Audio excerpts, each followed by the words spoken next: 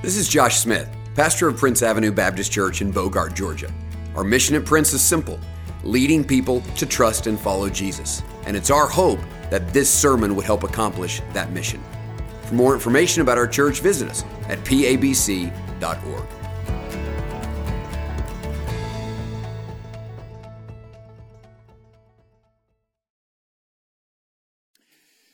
Well, take your Bibles this morning, turn with me to Luke chapter 1, if you would. Luke chapter 1. If you're visiting this morning, it is our normal habit to walk through books of the Bible, and we began a couple of weeks ago in the Gospel of Luke, and we will be there, Lord willing, all year long, dividing this up into a number of different series, trying to preach Jesus as Luke portrayed him in this gospel account. I would say if you didn't get one of these yet, these little Luke journals, we'd love for you to do that. It's just a way for you to kind of keep up with the notes and what God is saying to us as a church. Although I think we did mess you up last week because I started Luke 2 weeks ago. Then all of you brought your Luke last week and I didn't preach. So I don't know what you did. But either way, we're excited about getting back into Luke this morning. One of the things I love about this gospel is that Luke very clearly articulates from the beginning why he's writing, and this is helpful for us. The other gospel writers don't do that with that much clarity. Luke, a historian, a physician, someone who followed Paul throughout his ministry, who spent countless hours investigating, trying to talk to eyewitness accounts and understand the life and the story of Jesus, has given us this incredible account with tons of detail and tons of stories that no one else gives us. And he says that he has done all of that in verse 4 so that you may have certainty concerning the things you have been taught. That word certainty means stability or security. That Luke is writing that as we come to understand Jesus, we might become stable and solid in our faith. Knowing that constantly coming against us are the winds of temptation, the winds of peer pressure, the winds of culture, the winds of demonic attack. All of those winds are blowing at us every moment of the day. I don't know if you feel it, but I feel it. I feel it every moment of the day. The wind is blowing against us. And Jesus wants us to be stable. He doesn't want us to be pushed away by all of these winds that come at us. And so Luke says, I'm writing so that through your understanding of Jesus, you might have a stable faith. And we need that. And so everything Luke writes, he writes with that in mind. And he tells us about the ministry of Jesus, which we're going to do a whole series on. He tells us about the teaching of Jesus, which we're going to do a whole series on. He tells us about the encounters with Jesus that people have, and we're going to do a whole series on that and what it means to follow Jesus.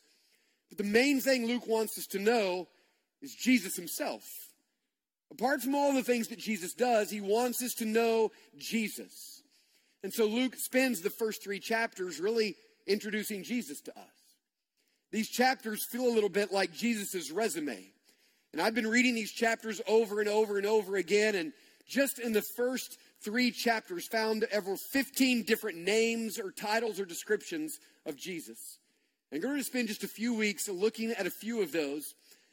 But it's interesting because as Luke builds this anticipation that he wants us to know Jesus and that through the knowledge of Jesus, we get secure and stable and steady in our faith.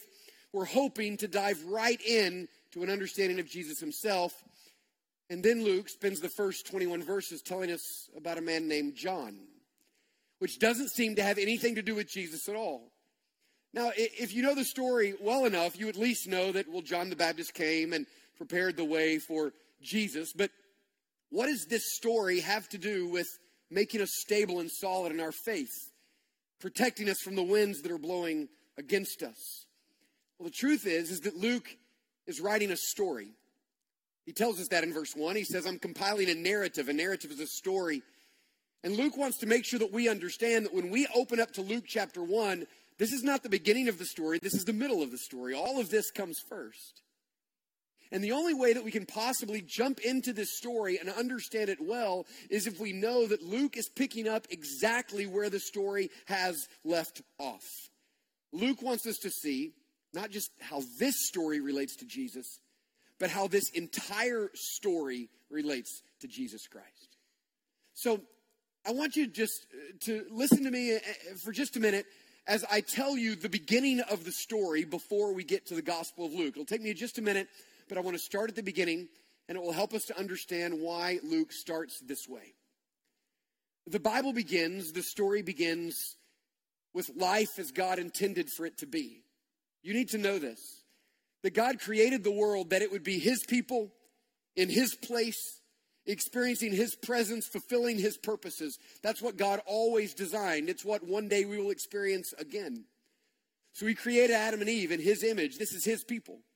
He put them in the Garden of Eden, his place. He walked among them because they experienced the joy and the life that comes when you're in the presence of God. And he called them to fulfill his purposes. This is why they were made in the image of God and called to be fruitful and multiply, because it was God's desire that these image bearers, those who looked like him, would spread to the ends of the earth. It was God's intention, as we see in Eden, there is one river flowing into Eden and 4 rivers flowing out, symbolizing the presence of God and God's desire that his name be made known throughout all of the earth. This is life as God meant for it to be. But we know that it didn't last very long. That in Genesis 3, Adam and Eve rebelled against God. They were led astray by the serpent. They refused to live under the authority of God. Instead, they submitted themselves under the authority of the enemy. And at that moment, everything was broken and everything was lost. Inside of Adam and Eve, they became broken people. And every single human being born after that is born united in Adam, broken because of sin. They lost everything. They were no longer in that full sense God's people because they had chosen to align under the serpent. They had been kicked out of God's place, the Garden of Eden. They were no longer experiencing the joy and life of God's presence. And they were no longer fulfilling God's purposes. They had traded God's purposes for their own purposes. Everything was lost and everything was broken from that moment. But God wasn't finished with them. God still loved them. He still had a plan. He still had a desire. And so God, as they were hiding in shame, went after them. He didn't wait for Adam and Eve to come after him because they wouldn't have. He does what he always does. He pursued them. And in their shame, he went after them and he gave them a promise. He told Adam and Eve that one day a rescuer would come and he would save his people.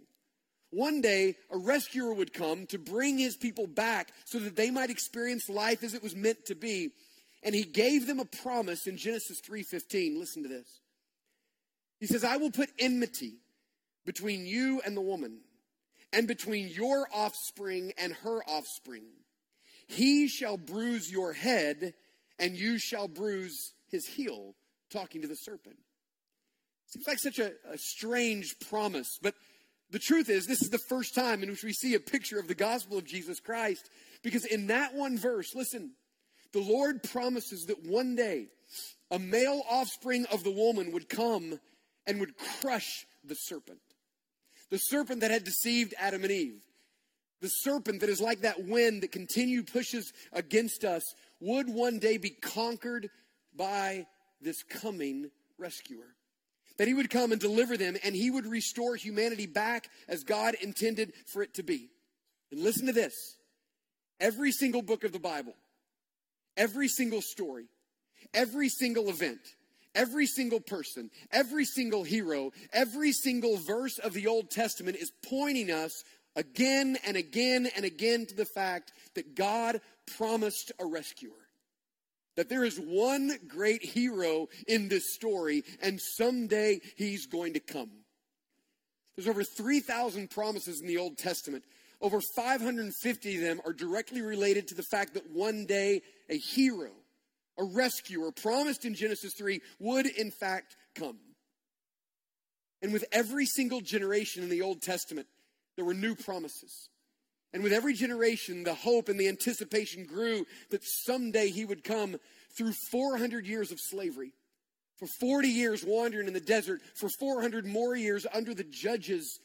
Every generation receiving these promises that one day the hero of the story, a Messiah, a rescuer, would in fact come. And the Old Testament ends with one more promise. In Malachi chapter 4, you get to the very end of the Old Testament. And there's these promises of this Son of Righteousness, another label, another title for this hero that someday is going to come. But the Old Testament doesn't end with a promise about this rescuer. The Old Testament ends with the promise of someone else. Listen to the last verses of the Old Testament. It says, "Behold, I will send you Elijah the prophet before the great and awesome day of the Lord comes. And he will turn," listen carefully, "the hearts of the fathers to their children and the hearts of children to their fathers, lest I come and strike the land with a decree of utter destruction." And the Old Testament ends. Not with another promise of the great hero and rescuer who's going to come, but a promise of one who would come before this one. He would come like a great prophet like Elijah. And in his ministry, he would begin to turn the hearts of children back to the father and father back to the children. And then after that lost promise was made, it's represented in one little page in our Bible. See this one little page that says the New Testament? This page right here represents 400 years of silence. One last promise, and then 400 years in which God said absolutely nothing. And remember how I told you throughout the Old Testament, every generation got new promises, and it would just remind them again, listen, I know it seems like it's been a long time, but he's coming. I promise he's coming. A hero's going to come. A rescuer is going to come. And so every generation got new promises, but now all of a sudden, 400 years in which God said nothing, and now every generation started to wonder if God had forgotten his promise. If God would no longer send a hero, if this rescuer would in fact never come. And all of a sudden we get to the New Testament and we turn to the Gospel of Luke, and Luke says, I'm writing because I want you to be stable in your faith. And we wonder, well, why in the world did you start with this story about Zechariah and Elizabeth? Zechariah and Elizabeth really paint a picture for us of what life was like as they waited on the promise of this hero. Look at what it says in Luke 1, verse 5. It says, in the days of Herod, king of Judea, there was a priest named Zechariah of the division of Abiah.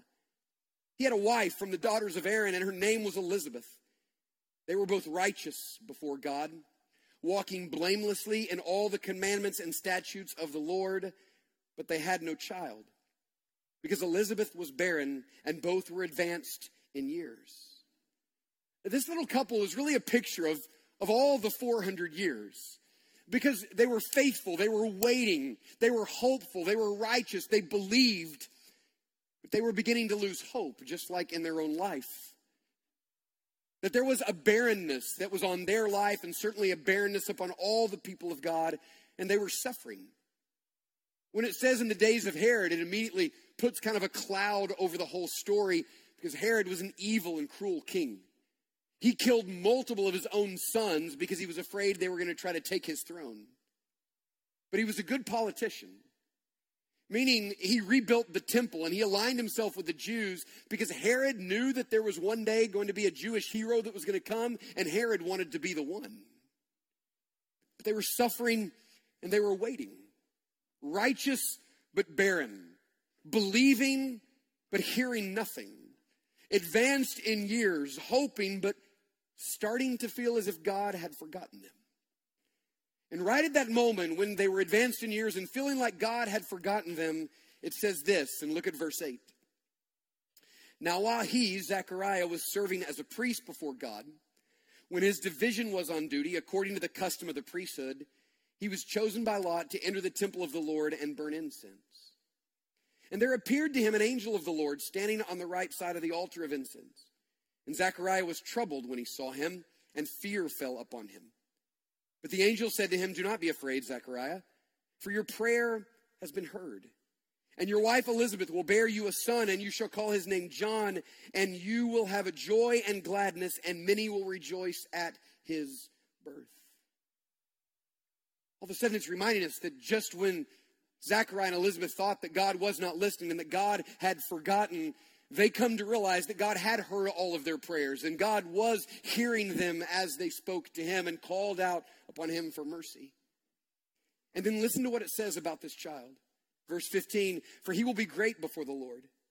And he must not drink wine or strong drink, and he will be filled with the Holy Spirit, even from his mother's womb. Listen to this.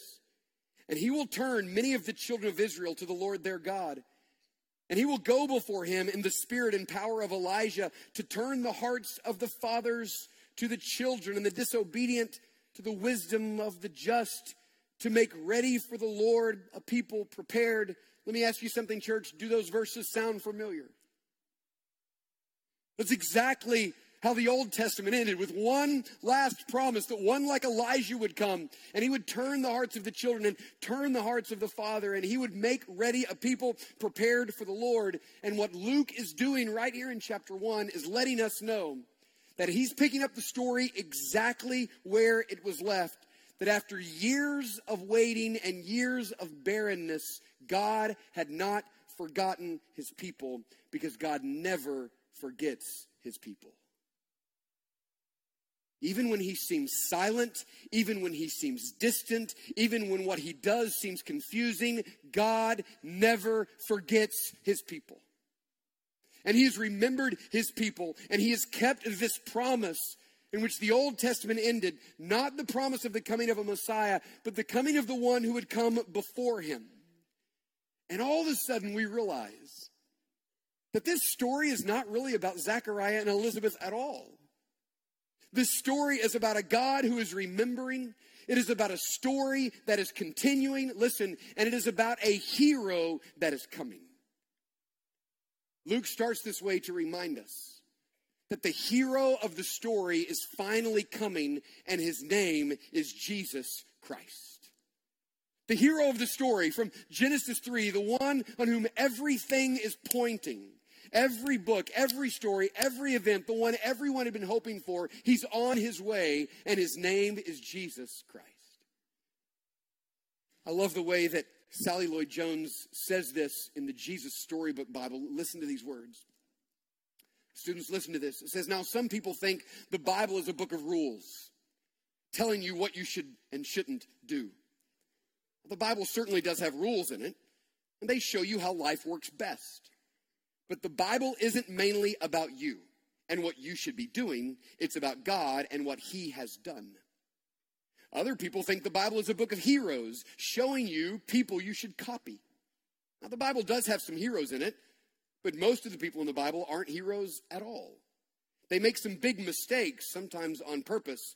They get afraid and run away, and at times they're downright mean. No, the Bible isn't a book of rules or a book of heroes. The Bible is most of all a story. It's an adventure story about a young hero who comes from a far country to win back his lost treasure. It's a love story about a brave prince who leaves his palace, his throne, everything to rescue the one he loves. It's like the most wonderful of fairy tales that has come true in real life. You see, the best thing about this story is it's true. There are lots of stories in the Bible, but all the stories are telling one big story. The story of how God loves his children and comes to rescue them. And it takes the whole Bible to tell this story. And at the center of the story, there's a baby. And every story in the Bible whispers his name. He is like the missing piece in the puzzle, the piece that makes all the other pieces fit together. And suddenly you can see a beautiful picture. Church, listen to me. God has always been writing a story, and the story has always revolved around Jesus Christ. He is the hero that has come to rescue his people. And he's come to rescue his people through his sinless life, the life that is required to be in the presence of God that we could never live. He came to rescue us by his sacrificial death, dying in our place so he might take upon himself the penalty for our sins. He is rescuing us through his victorious resurrection, showing that it is possible for us to have eternal life with Jesus, to know life as God intended it to be. It is through his life and death and resurrection that he is making it possible for us to be restored in right fellowship with God through anyone who would trust and follow him. And then when his mission was complete, he ascended to the right hand of the Father, where right now, in bodily form, Jesus is seated, ruling and reigning over all things. And he promises that one day he's going to return. But until he returns, he is left a church and a mission. And he has called the church to continue the mission until he returns. And the way in which God is still working is this. Listen carefully. Here's how God's working right now. He is saving individual people like we saw 9 of this morning. He's saving individuals. Through the preaching of the gospel, he's allowing you to understand that God has something good for you, that you're not the only one broken. Everyone is broken, and life will remain broken until you get Jesus to help put it back together. He's saving individual people, and then you know what he's doing? He's then gathering them in local churches where they are sacrificially participating in the life and ministry and mission of the church, using their gifts and resources, and through the church continuing to write the story. There is no other plan that God has. The story will continue to be written as God continues to save individuals and put them in a local church where they accomplish the mission until Jesus returns. So what does that mean for me? It means this. In the same way the story of Zachariah and Elizabeth isn't ultimately about them, your story is not ultimately about you. Now, listen carefully. It is about you. You matter. I can't stand when people say, this book isn't about you, it's just about Jesus. Well, it's all about Jesus. It's also about you. Because God created you and he loves you. And the only reason you exist is because God wants you to exist. And the only reason you continue to exist is because God wants you to continue to exist. If in any moment God did not want you to exist, he would cease your existence. This is about you. But it's about the fact that you find your greatest significance in life when you become a part of a bigger story. You don't come to Jesus Christ and invite him to be a part of your story. You come to Jesus Christ saying you're ready to be a part of his story. You see the difference? You see, a lot of people come to Jesus and say, Jesus, I'm writing this story and I want you to be a little part in it. Or even a big part in it. That's not the way we come to Jesus. We come to Jesus saying this, God, you have always been writing a story and I want to be in on the middle of the story, so I submit my life to your story. Listen to this. God is still writing the story and he wants you to find your place in it. And the way you do that is very simple. You start by choosing to trust and follow Jesus Christ. You make a decision. You call upon the name of the Lord. You understand that you're a sinner, and unless you trust Jesus Christ and his death on the cross, you will die and spend eternity separated from God in hell. And you believe that Jesus is the only one that has life, and you give your life to Jesus. You make a decision. You say, Lord, I'm asking right now for you to save me. I'm trusting in your death. And then, after doing that, listen to this. You find a church. It doesn't have to be this one. There's some really good churches in this area. But you must find a Bible-believing, gospel-preaching, mission-accomplishing church. You know why? Because God has only left one thing here until Jesus returns, and that's a church. And God does not intend to accomplish his plans without the church, so an isolated believer outside of the life of the church misses out on what God is doing. Because God is taking your gifts, frankly, not that great on their own. He's taking your little bit of money, not that much on its own. He's taking your little bit of talent, not that great by itself, and he's sticking it in a church, which a bunch of other people who together make up the body of Christ and accomplish the mission of God until he gets back. When you make Jesus your Lord and the church your priority, you become a supporting actor in the story that God is writing. This is why the church is not some peripheral, secondary thing that gets a little bit of leftover time and money and energy. The church is central to your life. Because it is through the church that God is doing his work and writing his story. And the only thing that I long for every one of you this morning, and I beg you to trust and follow Jesus Christ, commit yourself to a local body of believers, and get right in the middle of what God is doing. What an unbelievable thought.